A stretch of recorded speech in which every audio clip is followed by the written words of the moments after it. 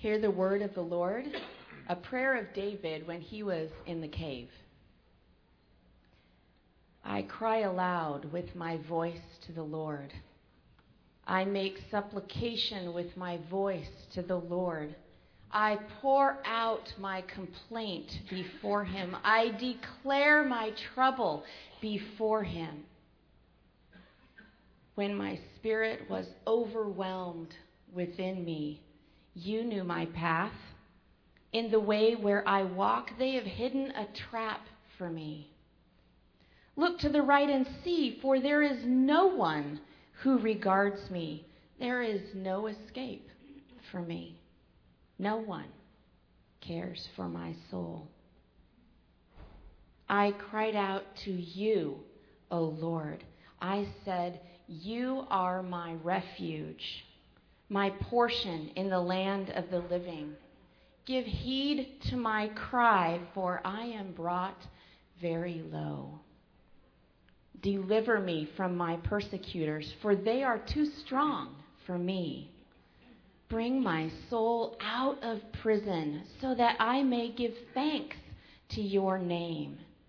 The righteous will surround me, for you will deal bountifully with me. Well, good morning.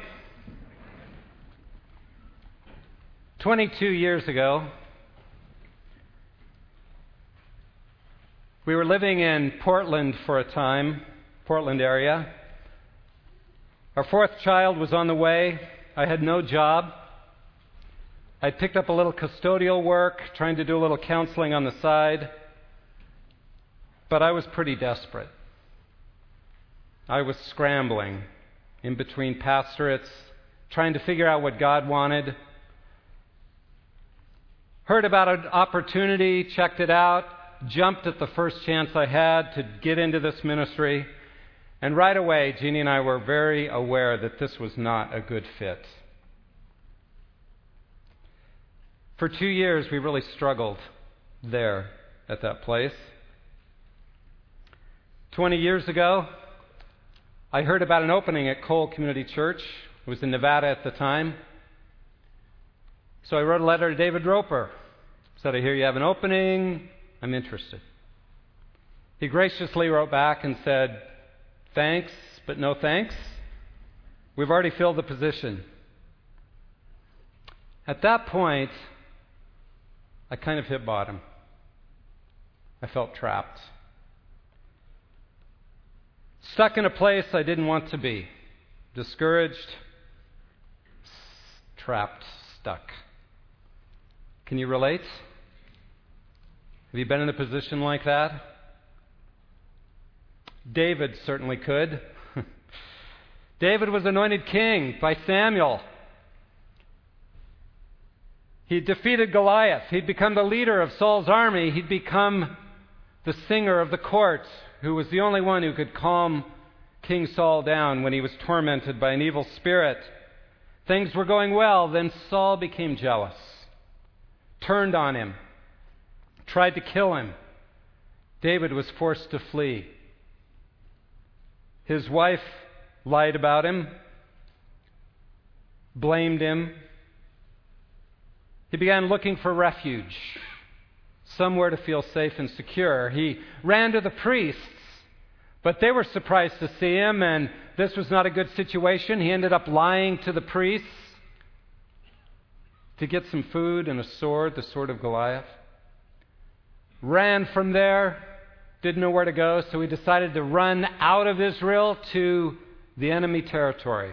He ran to Gath, where the king of Gath, of the Philistines, was there, where Goliath of Gath came from as he's carrying Goliath's sword. Not the smartest move. They recognized him, arrested him. He didn't know what to do. In his panic, he acted crazy, slobbered all over himself, scribbled on the doorposts. And the king said, look it, I have you guys. I have enough madmen. I don't need another one. Get him out of here. He ran for his life. Now he didn't know where to go. Headed back into Israel territory, about halfway to where Saul was. And there he came to the cave of Adullam. God is birthing a new kingdom, the Davidic kingdom. Beautiful picture of the kingdom of our Lord Jesus Christ. It's a kingdom where God wants David to lead out of dependence on him, not self-dependence. But David had to end up in this cave. He had to be in a place where he had nowhere else to turn. He had to come to the end of himself so he could be made into the king that God could use to build his kingdom. And that's God's plan for every one of us in this room. You see, if we're going to be used to build God's kingdom, if we are going to be the people that God can use to change lives, to reign in life, we've got to go to the cave. We've got to be broken. We've got to come to the end of ourselves as well. So God, in His grace and love, takes us to the cave of Adullam. This cave is the turning point in David's life.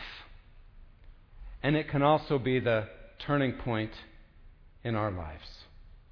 Pray with me. Lord, we can so identify with David as we, in our own lives, scramble to try to make life work our way, to come up with our own plans, to figure it out, to fix things. Thank you that, like David, you take us to the cave, where we come to the end of ourselves and have nowhere to turn but to you. Lord, as we look at this story together, I pray that you'd speak to each one of us by the power of your Spirit, that we might learn what you are doing in our lives when you take us to the cave, and we might learn to move from self-dependence to God-dependence. We pray in Jesus' name. Amen. How God births a kingdom. How He makes kings and queens that can reign in life. That's our theme today. I want to look at 5 words from this text. 5 words that describe how God births a kingdom. First word is brokenness. Brokenness. Now, this cave of Adullam, it's about 4 miles from the valley of Elah, where David had killed Goliath. It's about 7 miles from Bethlehem, where David grew up, where he was a shepherd and he'd scoured these hills with his sheep. He knew this area. He had been to Adullam before. He knew this cave. And it's about 12 miles from Jerusalem and near there where Saul, his enemy, was. David found this cave and he went into hiding. In 1994, shortly after I came to Cole, I had the opportunity to go to Israel for the first time with 3 other pastors and a professor, college professor, Bruce Walke. We decided that our main goal in going to Israel was to find the cave of Adullam. We had been mesmerized by the story of David and how God took him to the cave and how God changed his life in that cave. So we decided we wanted to find it. Now, if you go to Israel today, there are signs that can give you some direction on where it is. But in 1994, there were no signs. We did have a topographical map with the cave of Adullam marked on it. So we started hiking over the hills, trying to figure out where it was. We found a cave. No, that wasn't it. And we looked and looked until we found the cave of Adullam. It was on the back side of a wooded hill. Let me show you what the hill looked like. Interesting hill. It's in the foothills. But from this hill, from the front side of the hill, you can look and you can see all the way to Bethlehem, some 7 miles away. You can even see Jerusalem, some 12 miles away. It's a great place to look around and know if your enemy is coming. But on the back side of this hill is a tiny little entrance. Looks like this. It's tiny. You have to basically crawl into this cave. It's well hidden in the rocks and the bushes. You have to crawl into this cave to get inside. This is what it looks like inside looking out. the entrance. But once you get inside, it opens up into actually several caverns. It says 400 men were there with David. We'll see that in a moment. Here's what it looks like inside. Just gives you a picture of one of the caverns, how many people can be in there, gathered together. A place of fairly large area. And so the 5 of us were there. We set up a camera and took a picture. This is the 5 of us in the cave. Kind of a scary, beady-eyed young man in front there. And in that cave, we read several Psalms that were written by David in that cave, where his life began to change. This morning I want to look at Psalm 142, which has already been read to you, but we're going to spend the next few moments looking at it because this psalm reveals David's struggles and what God was teaching him through this time in the cave. First couple of verses again say this: I cry aloud with my voice to the Lord. Again, Psalm 142. I make supplication with my voice to the Lord. I pour out my complaint before Him. I declare my trouble before Him. Notice in those first couple verses, David uses several terms. I cry out. I make supplication. I beg. I pour out my complaint like water. I'm hurting. And he pours it out like water. He says, I declare my trouble. David is struggling. As he's in this cave, as he has nowhere else to turn, it's a difficult time. And he at this point in these first couple of verses, can't even talk to God. Notice he speaks in the third person in these first 2 verses to God. He speaks about God. 8 times in these 2 verses, he uses the first person. I, me, my. He's hurting. He's self-absorbed. He's feeling intense, personally attacked. You see, when we're being broken of our self-dependence and stripped of all our resources, we will often feel frustrated and distant from God because we're hurting so much and we don't understand. That's where David was. You can relate. Those hard times, that pain. But then notice where he goes in verses 3 and 4. When my spirit was overwhelmed within me, you knew my path. Now literally, it's when my spirit fainted within me. When I passed out because I was hurting so bad internally, I couldn't even stand it anymore. You knew my path. I think this is a complaint. God, you knew what I was going through. I was dying inside. Where were you? In the way where I walk, they've hidden a trap for me. Then he says, look to the right and see. To the right, where friends should be, where our strength should be, where those who are helping us should be on our right. He says, look, there's no one who even considers me. There is no escape for me. I am utterly trapped. No one cares for my soul. God, you knew about it when my spirit fainted, when I gave way. You didn't do something. I feel trapped.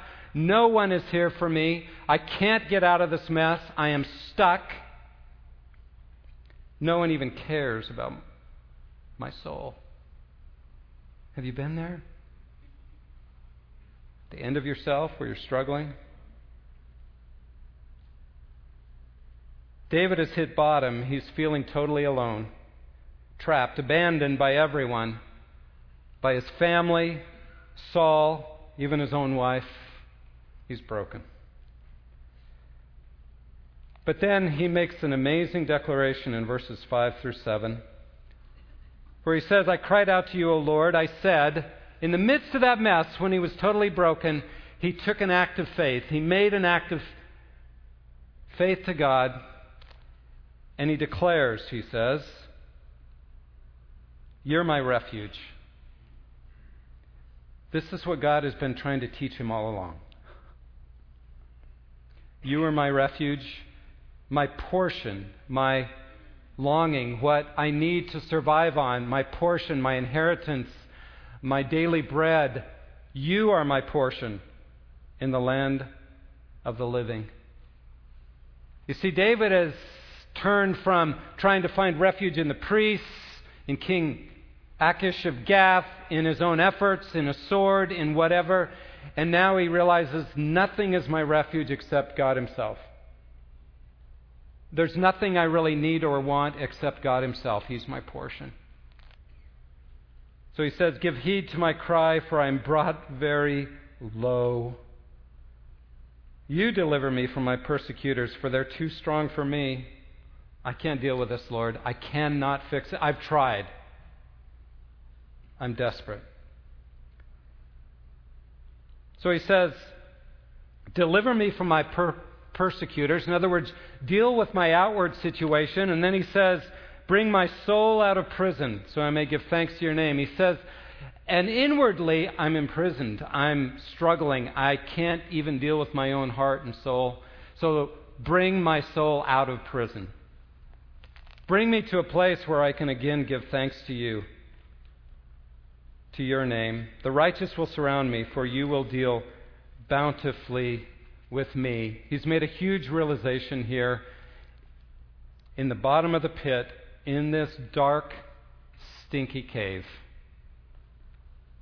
I've hit bottom. I have no resources left to handle this situation, but God, you are my refuge, my portion. You're what I long for. You're my inheritance. So he puts his trust in God in this cave. The cave of Adullam. Adullam means refuge. This is the cave of refuge. As many of you know, my son and his wife Grace, Josh and Grace, he's on staff here, had a baby last summer, and they named their daughter Adaliah from this root, Adullam, same Hebrew root, A-D-L, Adullam, Adaliah. Adaliah means Yahweh is refuge. Yahweh is my refuge. That's what we need to learn. That's what God's teaching us. David has had to learn that. You and I have to learn that. I don't know what kind of cave you're in today. If you're not in one, you will be. Because it's how God works. It might be your job, it might be school struggles, it might be a roommate situation, it might be a spouse, a marriage that you feel trapped in, it might be a job you feel trapped in and just want to leave, or maybe you're out of work. I don't know what it is for you. But we all end up in a cave. It feels awful, but it's a cave of refuge where God meets us, like He did David.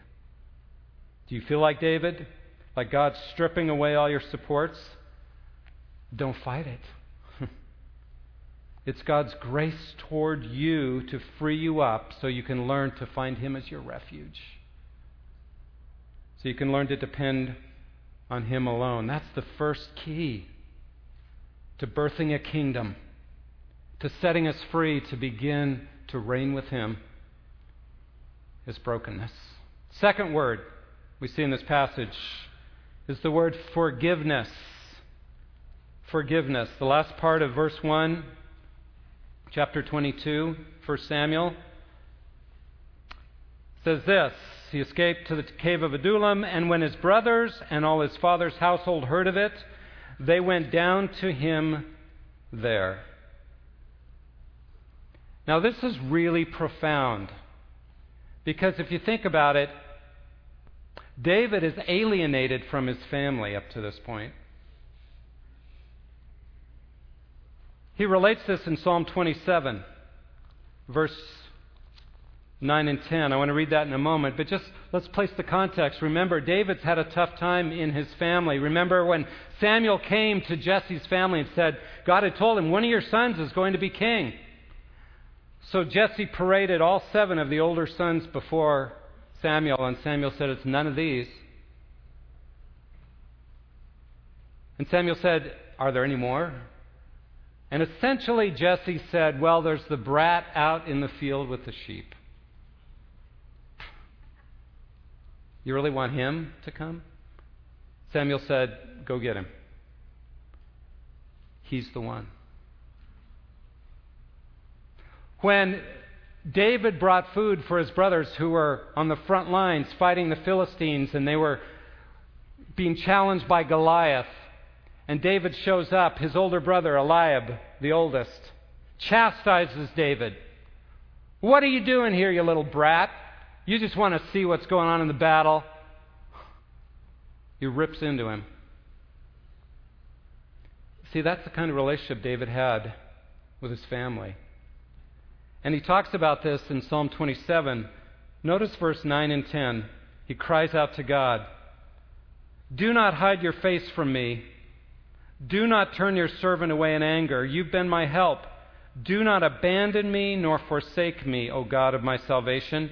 For my father and my mother have forsaken me, but the Lord will take me up. Notice his cry in verse 9. He says, don't hide your face from me. Don't turn away in shame from me. Why does he ask God not to do that? I think because his parents had. Don't turn your servant away in anger. Why does he plead with God not to treat him with anger?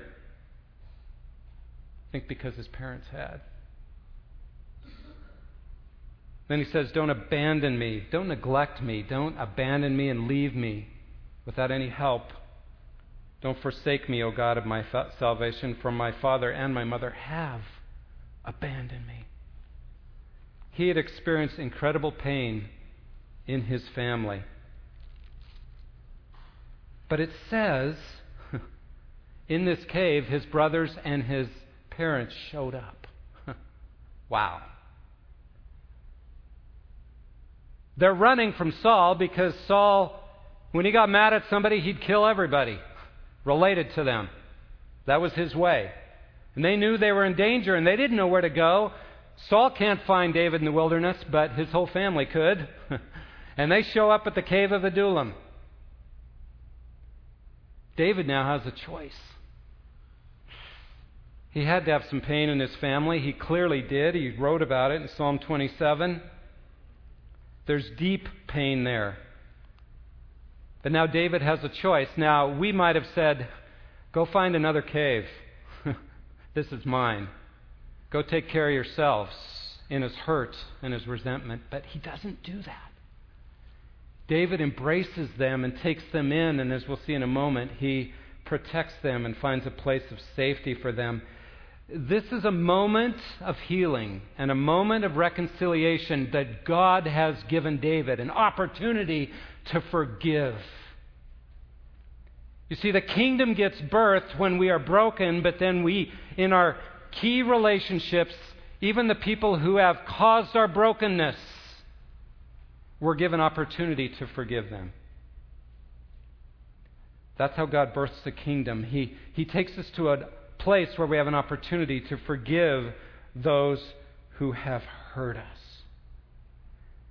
God makes us kings and queens, able to reign in life by giving us opportunities to forgive those who have hurt us.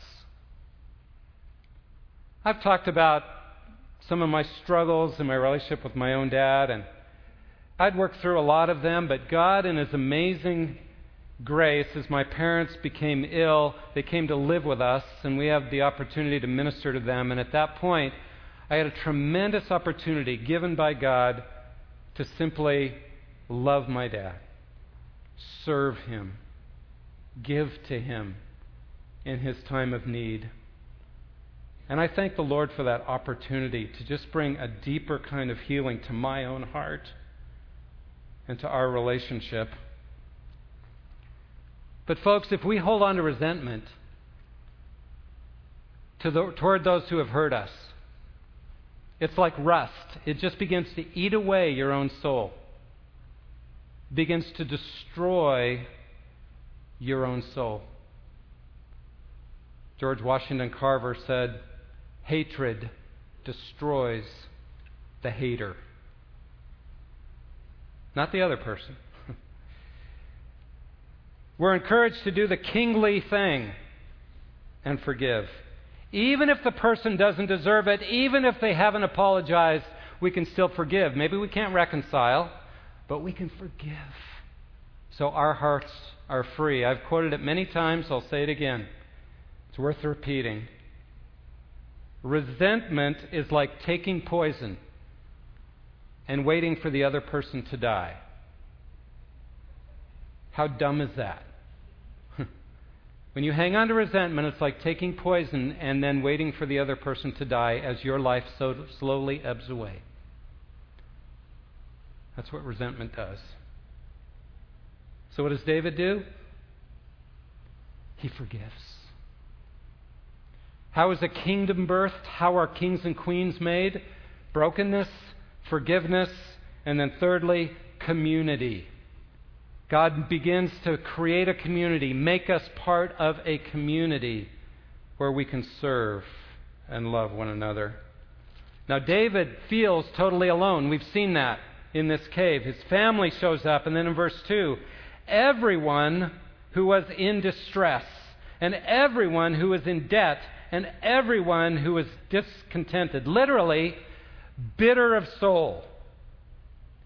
Everyone in the kingdom who was bitter of soul, ticked off about life, angry, resentful, showed up, gathered to him, and he became captain over them. And there were now about 400 men with him. You know, if they'd started coming into my cave with me, I think I would be going, God, couldn't you pick some other people? You know, if we were choosing a cabinet or somebody to be part of a kingdom with us, it probably wouldn't be these guys.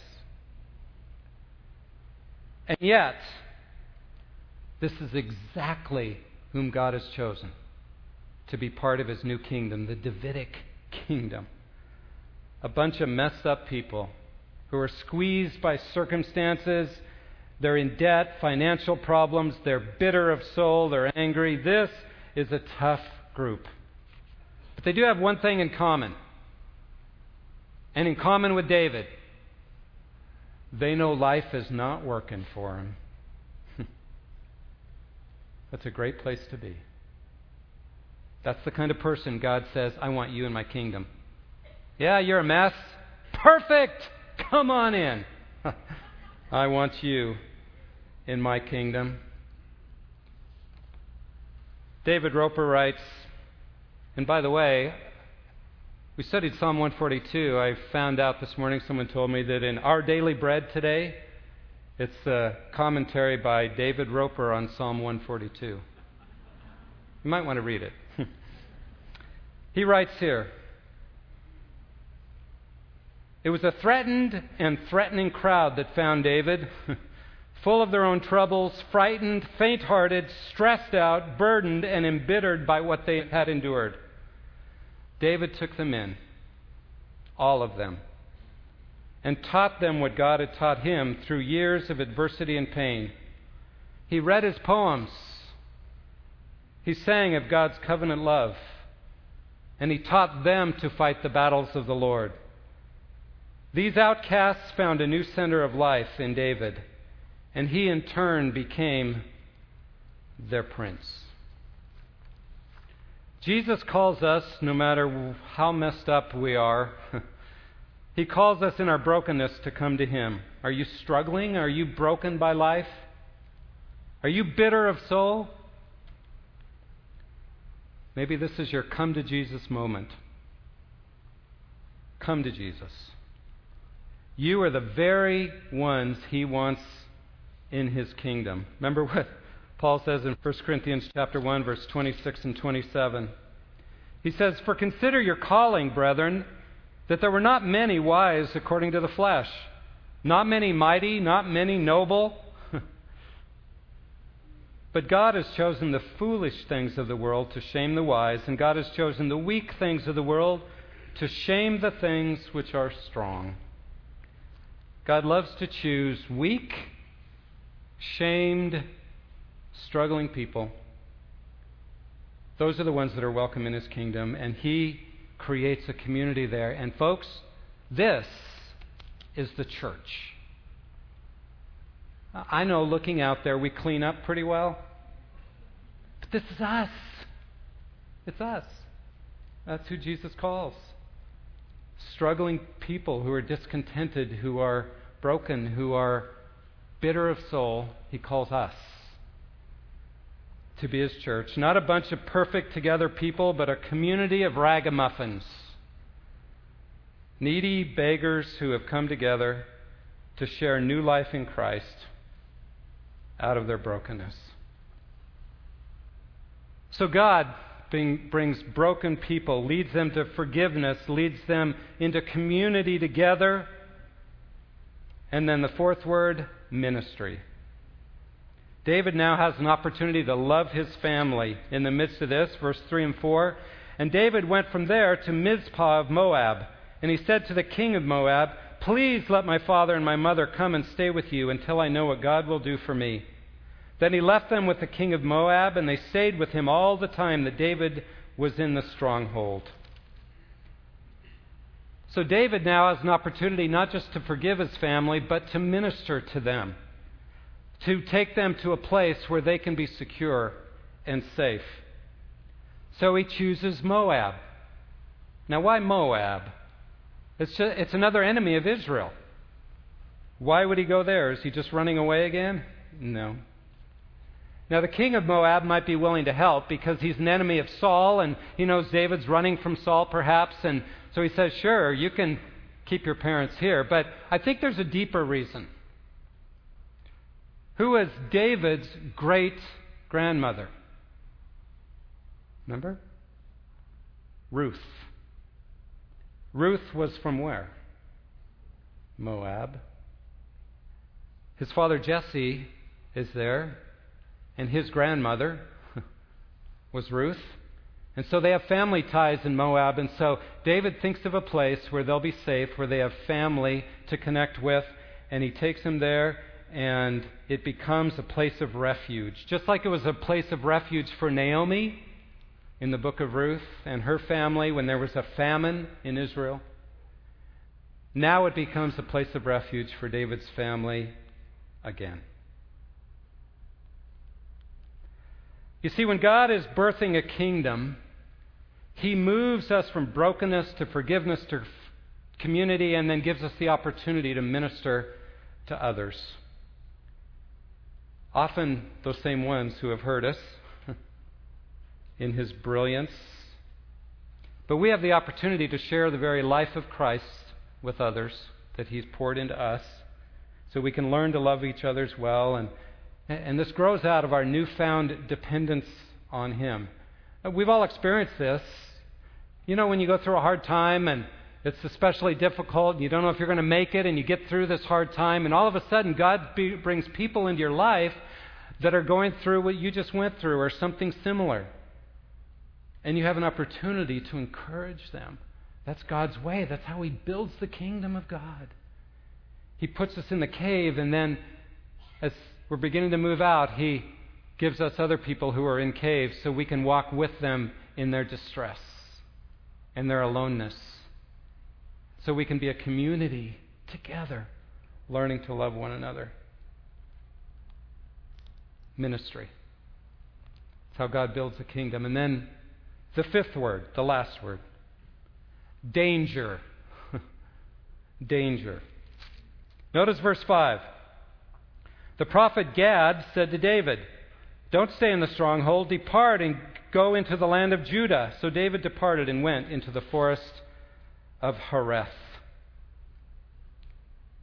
So David's hiding in the stronghold. We don't know exactly where that was, the stronghold. That word is the same word as Masada. It's the same word. So he could have been hiding in the place where the Jews hid out when the Romans were after them over 1,000 years later. But we don't know. It may have been just some stronghold. It was probably in Moab somewhere. But God sends His prophet Gad. Now, I don't know if Gad was one of the ones that was in debt or in bitter of soul or whatever, but this is the prophet of God. He's hurting. He joins David, and then God speaks to him, and God says, don't stay where it's safe, David. Go back to Judah where Saul can chase you again. Go back to danger. And you may be going like me, why would God do that? Why does God send us right back into danger to build His kingdom? Why would God send him right where Saul can get him? Why? Because God isn't done with him yet. We don't learn to be part of God's kingdom. We don't learn to be broken just once for all and then it's done. It's an ongoing process. We need to learn to walk more deeply with God. David had many more psalms to write. You and I have a lot more growing to do. So God puts us back in danger, calls us back to where we can go deeper with Him, where we can learn to forgive even more deeply, where we can learn what community is like and learn to love one another, where we can learn to share our lives with others and share His life in ministry to one another, because He's not done with us yet. You see, for David to be useful in God's kingdom, God brought him to the cave where he could learn to be poor in spirit, as Jesus said. And in that cave, a new kingdom was birthed. 1,000 years later, in another cave, a new kingdom was birthed. As the God, the creator of heaven and earth, came and was born as a helpless baby in a cave. God humbled Himself to be born in a cave some 7 miles from the cave of Adullam. And then, as Jesus grew and ministered, when He hit bottom, when He was broken, when He was forsaken by all those with Him, even His own heavenly Father, my God, why have you forsaken me?" He cried on the cross. He was laid in another cave. A tomb. But in that tomb, in that cave, a new kingdom was birthed as God raised Him from the dead. And now we are all part of that kingdom. David Roper again says, "Some come to this place, this cave, in dire distress, worn out by worry and fear. Others come burdened with debt, owing much to many. Others are downcast by an unhappy childhood, a failed marriage, a cruel death that snatched love away. Still others come starved for want of something they cannot name. But there they find a prince who sings to them in their misery and weakness, who tells us stories and strengthens them with His love. Out of death comes resurrection and life. Out of the cave comes new birth." I don't like caves. Caves are dark. They're scary. They're smelly. They're silent. But you know what? God likes caves.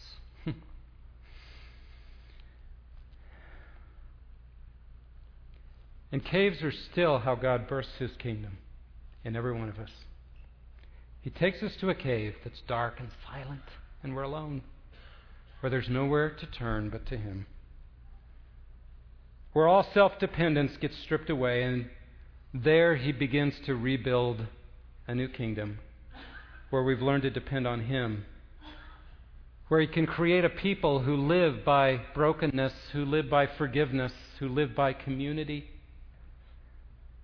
who learn to love one another in the midst of a dangerous, difficult world. So 20 years ago, as I said, I was in Nevada at this ministry, and it was tough, and I wanted to leave, and I felt trapped. But that next year, God really worked in my heart. I was learning out of that brokenness and feeling trapped to depend on Him in a deeper way, and God began to open doors, and yes, circumstances didn't change, but God changed me. And a year later, I was at a pastor's conference in Canada, and I get a message that David Roper had called me. And I'm thinking, how did he even find me in Canada? I called him back. He said, hey, a spot has opened up here at Cole, and we think you might be the guy. And by then I was ready to move on. I felt God was calling me to move on from that cave to somewhere else. As He had taught me some things, I have much to learn still. But it was a beautiful picture to me of how God uses those things to change us so that we can be ready to be used by Him in this new kingdom that we are part of. Let's pray. Lord, thank you for this example of David. We can relate. We scramble to make life work, and we try everything ourselves, and finally come to a place where we're at the end of ourselves and we're broken. And it's there, Lord, that you, in that cave, meet us and help us see that you are our refuge, you are our portion, you are what we long for. We thank you that you love us enough to put us in the cave. May we respond to you and learn to trust you as our life, as our refuge, as all that we long for. We pray in Jesus' name. Amen.